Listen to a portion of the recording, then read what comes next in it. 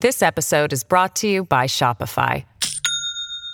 Do you have a point of sale system you can trust, or is it a real POS? You need Shopify for retail. From accepting payments to managing inventory, Shopify POS has everything you need to sell in person. Go to shopify.com/system, all lowercase, to take your retail business to the next level today. That's shopify.com/system. The following recording may contain explicit language. I can't get more explicit than may. Let's just say it may. It's Tuesday, January 28th, 2020. From Slate, it's The Gist. I'm Mike Pesca. There are a few modes of Donald Trump that are more annoying than others. Donald Trump, windmill oncologist. We could ignore that one. Donald Trump, pantomime truck driver. Kind of cute. But Donald Trump, press critic? Bit less compelling than all the others. Here he was during a press conference announcing a peace plan between the Israelis and other Israelis about the Palestinians.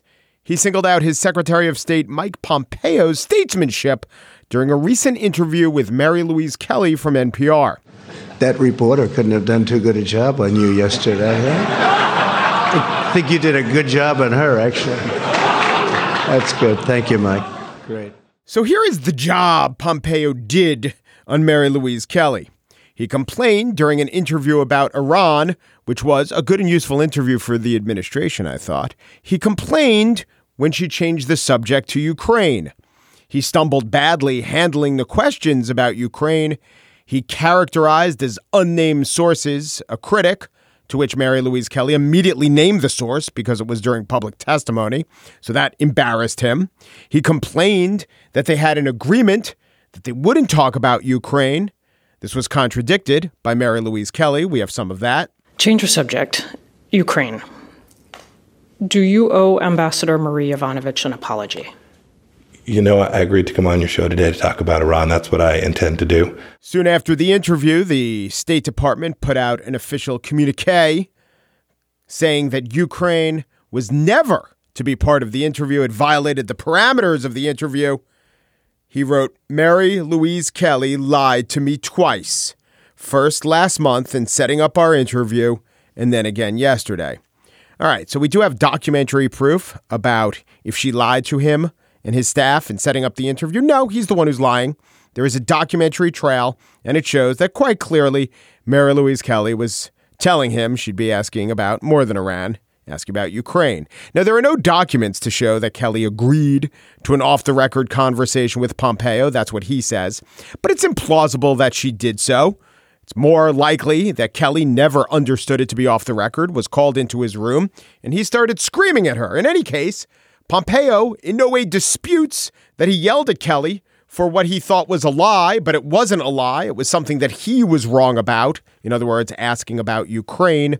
Also, Pompeo doesn't at all dispute that he quizzed Kelly on geography, that he called for a blank map to be produced. Why the State Department has blank maps lying around, I don't know. Maybe so someone could pencil into existence the country of Namibia. Namibia's health system is increasingly self-sufficient. Namibia would be interested to hear that. But the blank map was produced. Mary Louise Kelly, who has a master's degree in European studies from Cambridge, in fact, correctly identified Ukraine, which is the second largest country in Europe next to Russia. Literally, it's next to Russia. The point is, Ukraine is not a tough country to find on a map. And then the smears all began. By the way, another reporter, NPR reporter, was kicked off a flight with Pompeo, which is too bad because if the in-flight movie goes out, they could have a lot of fun playing Geography Bee. And that is the behavior that warranted a presidential attaboy. The president lauding the nation's top diplomat for his handling of that reporter. Even in the fetid Trump world brain, what was that handling, even to them? Was the handling that Mike Pompeo showed himself to have been conned by someone who made him look stupid? I mean, if everything Mary Louise Kelly did was exactly as Mike Pompeo said it was, then she got one over on him and made him look like an idiot. So how did Pompeo handle her? And so we heard the comments. The crowd of yarmulke-wearing friends of Israel laughed. They laughed. What a fine joke. / what a display of the human propensity to compensate for discomfort via laughter. Such a good look. Such great audio. Such a great point. It really is diplomacy at its finest. Does anyone have a blank map of behavior?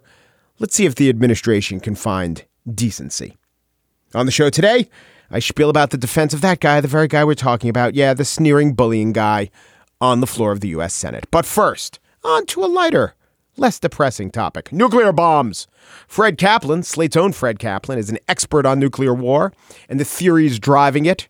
37 years ago, he wrote the first ever look at the strategies, if you will, of nuclear war. It was called The Wizards of Armageddon. So this book is kind of a sequel, which has decades more research, more declassified documents, decades more standoffs, decades more missile technology, and decades more wisdom accrued by the author of The Bomb, Presidents, Generals, and the Secret History of Nuclear War, Fred Kaplan.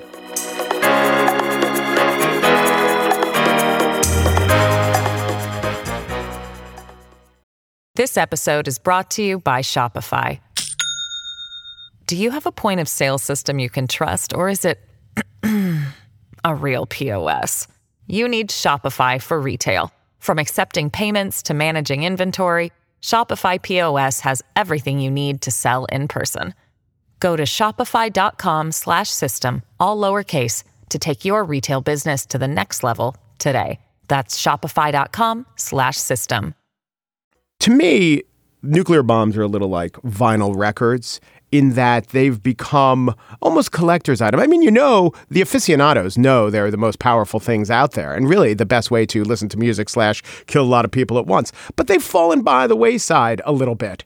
In fact, if you talk to a person born after, mid-1985 or let's say 86, they won't really take nuclear bombs seriously. Sure, there's the pro forma. Of course, we have them. Of course, they could blow up the world how many times over. What I mean is they don't feel the power and threat of nuclear bombs on a gut level. A new book by Fred Kaplan called The Bomb puts this all in perspective. It makes us realize that the history of the bomb is fascinating, but most importantly, our current situation with nuclear bombs is just as dangerous as it's ever been.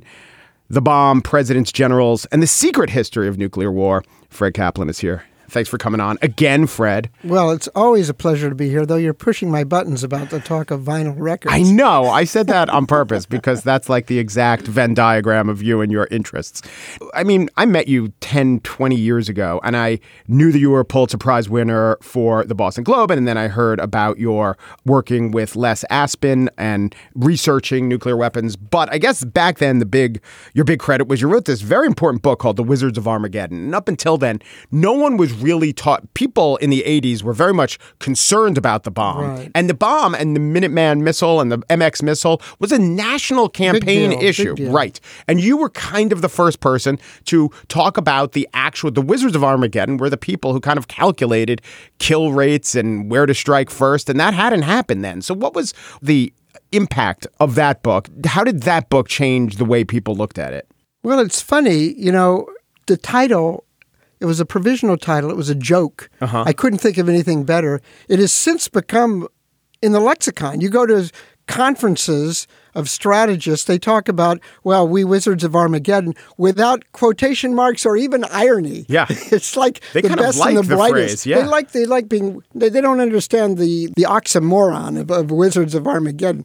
So it's true. I mean, I had been taught it in grad school by one of these wizards. And I realized, man, this guy is unknown. Stories he's telling me are unknown. So I went and interviewed everybody, about 160 people, and that was also the heyday of the Freedom of Information Act. I got thousands of documents declassified, some of which I'm told have been reclassified since. So you mean you could get a copy of your book from like the 86 printing, and it has stuff in there that now the government has? I think that's right. Wow. 83 book, actually. Yeah, But The Bomb is different. The Bomb, it tells some of the same story, although brought up to date, obviously, but also from the viewpoint of the policymakers, of the decision makers. Right. When I wrote Wizards of Armageddon, it came out in 83, there was almost nothing that had been declassified, for example, about what John Kennedy personally thought or said about nuclear weapons. Or how he tapped his teeth together when he was very concerned with what the generals secret told him. tapes, which we now all know about, they weren't out yet. People didn't even know they existed. A lot of it is based on archival stuff that's been recently declassified. And the later stuff, especially about the Obama and Trump administrations, is from interviews with people. And it is told through presidents. And generally speaking, and they all had different circumstances, they all had different weaponry available to them. They all had different enemies, or at least the Soviet Union was at different levels of strength. But I saw continuity and not too much difference between the strategies of Eisenhower, Kennedy, LBJ, even through Nixon. I didn't see so vastly different take on how to use nuclear weapons as a deterrence. Here's the thing, and this is true up till now. There's sort of parallel lines here. On the one hand, you have the military, especially Strategic Command, as it's now called, and the people who look at this stuff in the Joint Staff. They've been running along pretty much the same path forever. Yeah. And during the holiday from history that you mentioned about, like from the end of the Cold War on, when nobody paid any attention to this, we didn't know what was going on, but it was.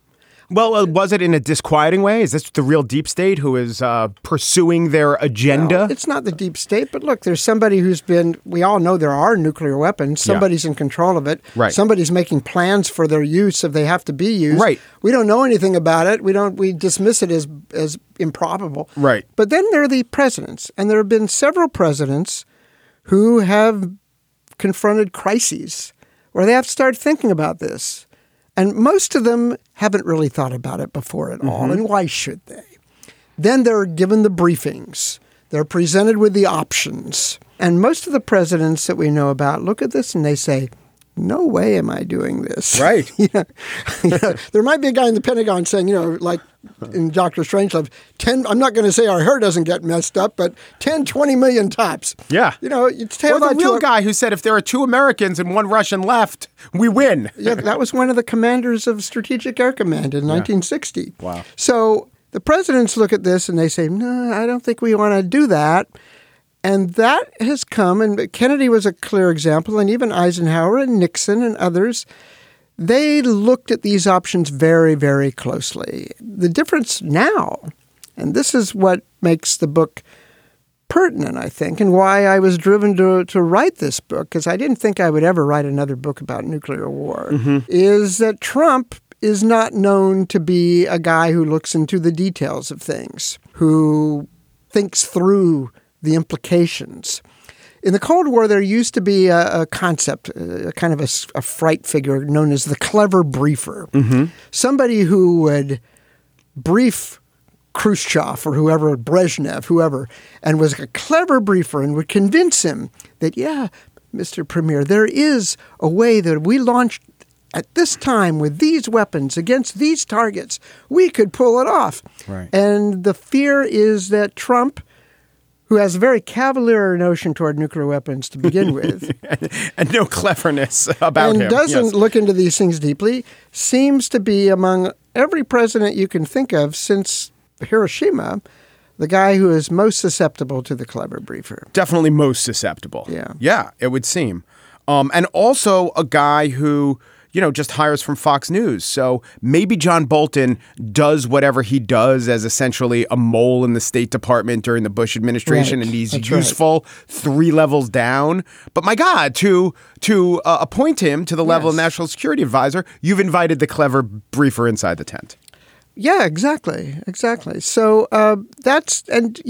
speaking of which, when I first came up with this idea, I thought I would call it Fire and Fury, but then I was preempted on that front. Right. But what isn't still known, and what I learned when interviewing some people for this book, is that during that period of Fire and Fury, when, Trump was saying, not if the North Koreans attack us, we'll respond, which, that's par for the course. That's doctrine, and it's useful for them to think if that. They keep talking bad about us, and if they start testing weapons and missiles, we will unleash fire and fury like the earth has never seen. What isn't known is that at that time, there was serious war planning going on against North Korea, a new kind of war plan that included the use of nuclear weapons, that laid out scenarios that for the first time did not assume the first step being, say, North Korea invading South Korea. No, it was North Korea launching a provocative missile as a test or something, and we respond accordingly. And in that year, the North Koreans conducted 15 missile launches. During all of them, there was a conference call among all the 4 stars who were involved in the kind of conference call there would be if there was warning of a Soviet missile attack in the old days. In a couple of cases, General Mattis, who was the Secretary of Defense at the time, if it looked like a peculiar test, he had the authority to order the firing of ballistic missiles, not nuclear, but conventional ballistic missiles that were in South Korea against the North Korean test site. And though nothing was said about this explicitly, the hope was that it would not only destroy the test site, but maybe some North Korean officials who happened to be watching it, because Kim Jong-un was known to go watch some of these things. And on 2 occasions, he actually ordered the firing of missiles, not inside North Korea, but out toward the Sea of Japan in parallel with the North Korean missiles. And the South Koreans joined him. And so this was this joint show of force, like you're testing a missile, we're putting our missiles into serious the sea. stuff. And by the way, that's new reporting because I hadn't heard that before. New report. Good job. And I've been doing this for a while. Yeah. Then also, some options in this war plan included what some people later described as a bloody nose, where basically you punch him in the nose and he bleeds, and Kim Jong-un will be so wiped out by this that he'll retreat. And, well, that was an option, but most of the military people, including those who knew something about Korea, thought, okay, but it's actually more likely that he's going to retaliate. And if that happens, the Seoul, capital of South Korea, is within range of hundreds of chemical missiles and U.S. personnel. There was thinking that an escalation that began even with this firing of conventional missiles on the test site, which Mattis had been authorized to do on his own cognizance if he wanted, that could lead to war and all the way up to nuclear war. When Trump, in other words, when Trump made that line about fire and fury. This was after we firing missiles. This was not one of his typical blustering off the top of his head kinds of remarks. There was serious stuff going on behind that. What you said, I think, would strike a listener as, yes, that's true and troubling. But actually, it's interesting to me that every one of those clauses contains an agenda item that serious people have thought about for a long, long time. For instance, you said, the North Koreans have biological weapons. Well, that alone, that's a conundrum because we understand what to do, or the United States has a doctrine of what to do if you're attacked or someone is attacked with a nuclear weapon. You can respond with a nuclear weapon. But what about a biological weapon? And Obama had to figure something out on that. That's right. Obama, when he first came in, remember, he came in, he gave this speech talking about reducing the role of nuclear weapons in national security policy, somewhere down the road, eliminating them from the face of the earth, maybe not in his lifetime, but we will take concrete steps toward that kind of thing. One of the things he considered was getting rid of the first use policy. Now, most people don't realize this, but since the beginning, we have an explicit policy, and every president has approved it, of having the option to use nuclear weapons before anybody else does. And the reason for this initially was, well, if the Soviets invade Western Europe and our troops can't take them, we have nuclear weapons. And that is, even if they don't do this, this is the deterrent. This is the ultimate deterrent. And in fact, anytime any previous president talked about getting rid of those nuclear weapons during the Cold War, the French and the Germans would go nuts. Yeah, Carter wanted to do it, and he was convinced because not that the Americans didn't convince him, the NATO allies convinced him. No, they didn't. It was terrible. There was a part in the book that got me a little worried. I forgot what it was. You'll remember that. Obama was considering a plan. I think they adopted it, and it turns out that the Carter administration had already been through this all and just named it a very boring thing. Well, that had to do with the no first use idea. Yeah. Obama came up with a very interesting spin on this. He goes, when Gates told him, well, we might have to go first if we're attacked by biological, he goes, okay. He played law professor at University of Chicago. He said, okay, what countries do we really have to worry about here? Well, there's Russia, there's North Korea, there's Iran at the time. Yeah. Maybe Syria, who knows. And so he whittled it down. He said, okay, well, how about if we do this? And this became a declaration. We will not use nuclear weapons first against a country that doesn't have nuclear weapons and that has signed the Non-Proliferation Treaty. Throughout the book, the idea that using nuclear weapons as a deterrent against another nuclear state. But the situation we see ourselves in now is using conventional weapons as a deterrent to a state about to acquire nuclear weapons. And so far, the United States and its allies have done some clever, surreptitious things to try to thwart states from getting nuclear weapons, but never the full-scale war, the full-scale invasion. Do you think that that could happen? Well, Trump has stated it as a threat several times. And by the way, even Obama said we will not allow Iran to get a nuclear weapon. He negotiated his way out of it. Everybody has said that. What if it happens? Yeah. What if it happens? You make all these threats.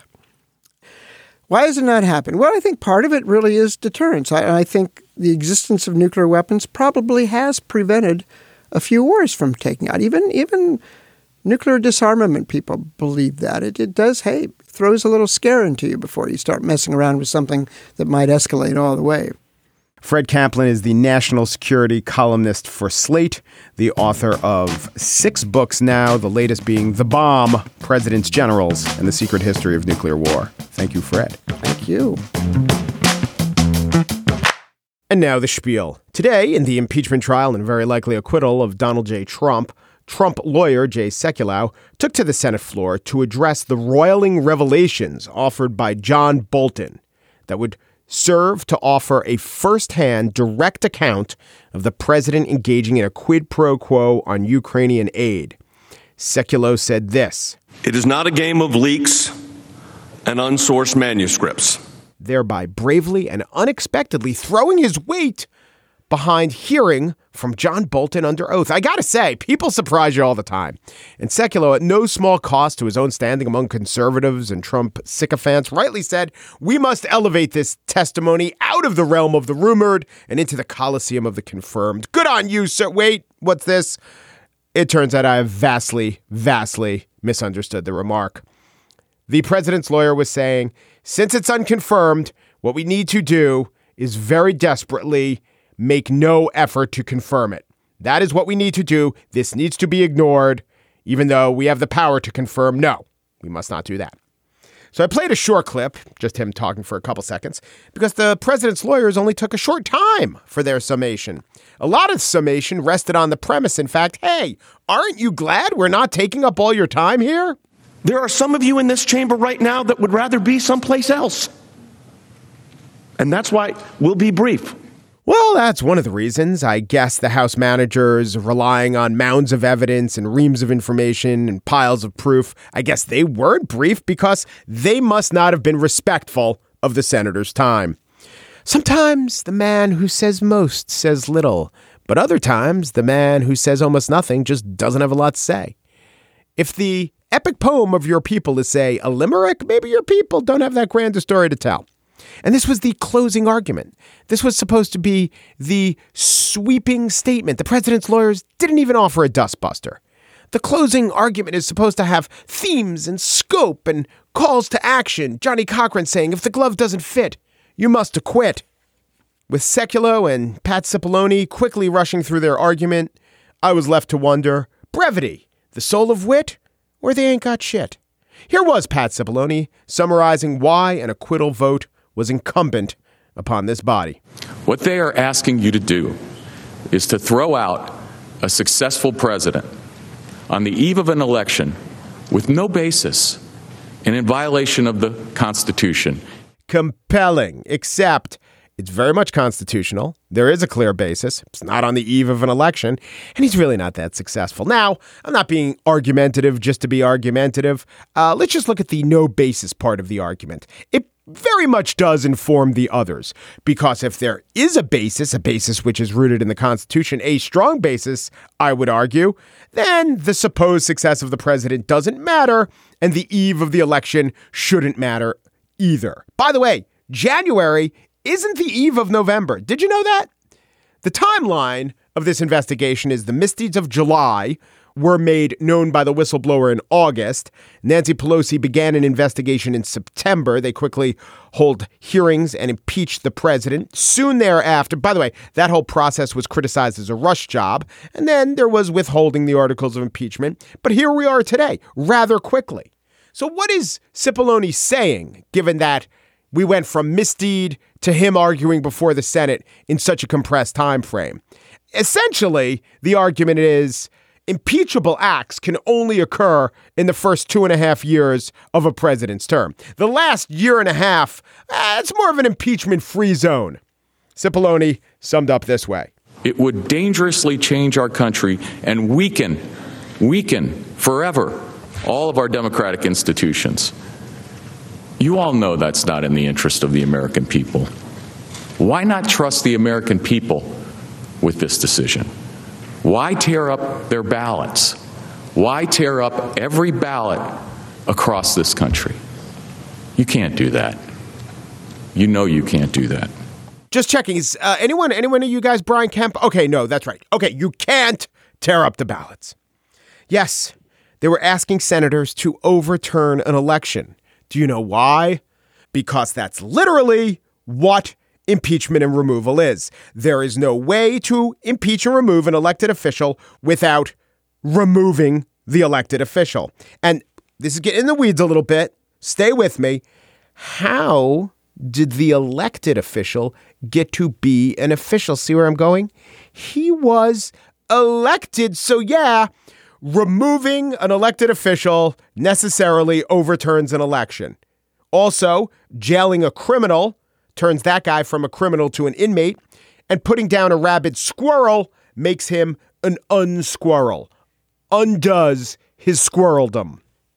It's simply how impeachment works, how the rules work, how the Constitution works, or as we see over and over again, how they all don't work. The impeachment trial and very likely acquittal of Donald Trump next goes to a round of Q&As. I do have one question for Republicans. If the compelling argument against removal is that you don't want to tear up the people's ballot, then what would ever warrant removal? Is it the same answer as what could Trump do that would shock us? What could Trump do that could lead to any consequences? In other words, is the answer nothing?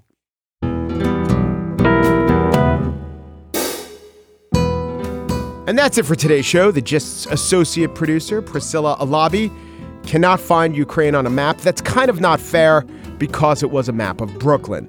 Daniel Schrader produces The Gist. He can find Ukraine on a map of Brooklyn. It's like 3 blocks around Brighton Beach. The Gist. Just as impeachment is not a game of leaks and unsourced manuscripts, The Joker's Wild is a game where knowledge is king and Lady Luck is queen. We'll go off the board with constitutional law for 100. Depru, and thanks for listening.